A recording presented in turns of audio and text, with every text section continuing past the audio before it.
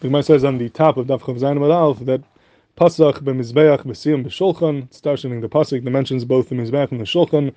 What do you learn from here? At the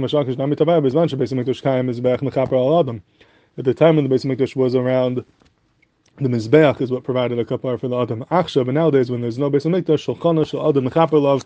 A person's shulchan is mechaper on him. A person's table, his dining room table, is mechaper on him. And Rashi explains this with the hachnasas archim and the tzedakah that you do by inviting aniyim and archim to your home. That tzedakah and chesed you do with your table, that is what provides a kapara equal to the kapara of the mizbeach bizman shebeis Hamikdash kayim.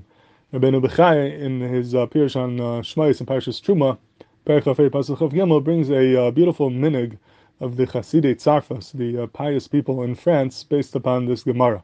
So to do with it, many people had a minhag. They were mitzvah, they left in their tzava. Then after their nifter, they want to make their aron, their coffin, should be made out of the wood of the table, their desk that they learned by, that they learned Torah on. There's a certain schus that takes something you did a mitzvah with to make your aron from that thing to be a meilutz yosher for you. But the minhag of Chasidim and Tzarfas was a little bit different.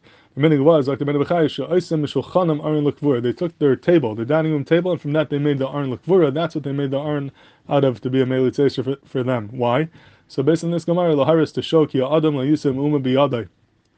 Person is not going to be able to take anything with him to the next world. And none of his work will help him. Ki im hatzdaka sh'asa b'chayev.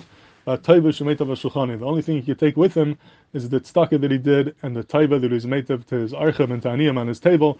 That's all he could take with him, and for that reason they asked that their dining room table should be their aron.